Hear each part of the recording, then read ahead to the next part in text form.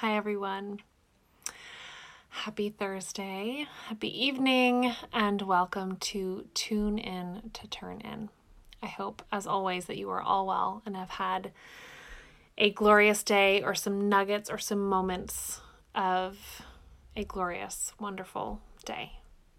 So, today, I've been thinking a lot about the concept of letting go.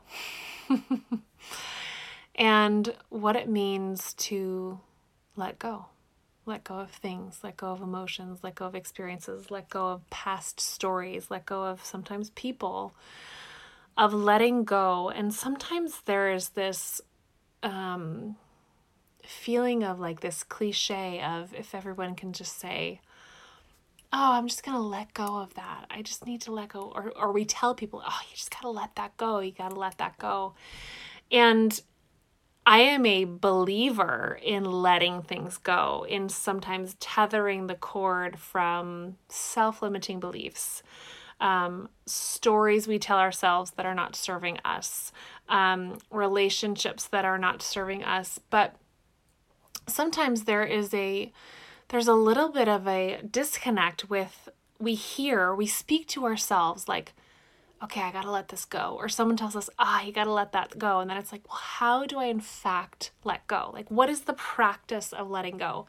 And I am not here to say that I am the master of letting things go by any means, because it is a practice that I have to invite and invoke on a daily basis. As humans, we hang on to so much. And I'm sure many of you can relate. One of the most amazing qualities of my husband is that he doesn't do that. He does not hang on to things. He has this beautiful ability to just let things go and move forward. And I always, since I was a little girl, I've always hung on to things, whether it's because I have some kind of cathartic relationship or just some kind of tie. The process of letting go has not always been easy. But I think as a culture, we hang on to things. We hang on to past stories. We hang on to past experiences, expectations of ourselves, expectations that other people, our culture, our time places upon us. And I think the other thing, this is something I've been thinking about a lot lately in these last few weeks. And it's a theme that pops up for me often, is this constant verbal reel in our minds of like, well, where should I be right now? And am I there? Have I reached that mark? And it's so interesting because as someone who I was a competitive athlete. I also, completely separate from athletics, I also had to grow up really fast in my life. I had to take on massive responsibilities at a very early age. And so there was always this question of, well, what should I be doing right now? Or where should I be? And the language of should is so tough. And usually 99% of the time, quite detrimental, because typically it sets us up for frustration and doubt and failure when we think about where should I be? And I think often the right question instead to replace that with is, well, where am I right now? Where am I? And where do I want to be? Where am I?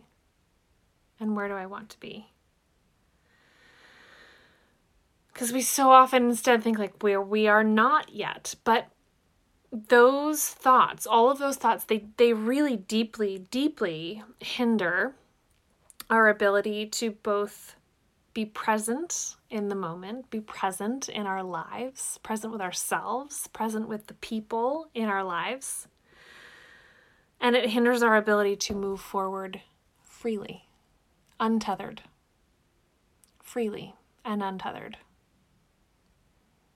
with massive opportunity, with a heart wide open, with a soul that is just ready to jump and leap into what is yet to come and yet also be present. But in order to do those things, we have to, in fact, let go of what is no longer serving us. The stories we tell ourselves, all those things. So I kind of just went in a circle there. So I wanted to share, and last week I read from this book, Poems from the Heart of Yoga, Go In and In by Dana Folds, because I've just been revisiting this a lot, and I find it so beautiful. And this particular poem that I want to read this evening is one that I actually came upon years and years ago, and I go back to it often. And it's just so beautiful and so wise. So I'm going to share this with you all. And it's called Let It Go. Not like the song, but a poem, and it's beautiful. Let go of the ways you thought life would unfold. The holding of plans or dreams or expectations. Let it all go. Save your strength to swim with the tide. The choice to fight what is here before you now will only result in struggle, fear, and desperate attempts to flee from the very energy you long for. Let go. Let it all go and flow with the grace that washes through your days, whether you receive it gently or with all your quills raised to defend against invaders. Take this on faith. The mind may never find the explanations that it seeks, but you will move forward nonetheless.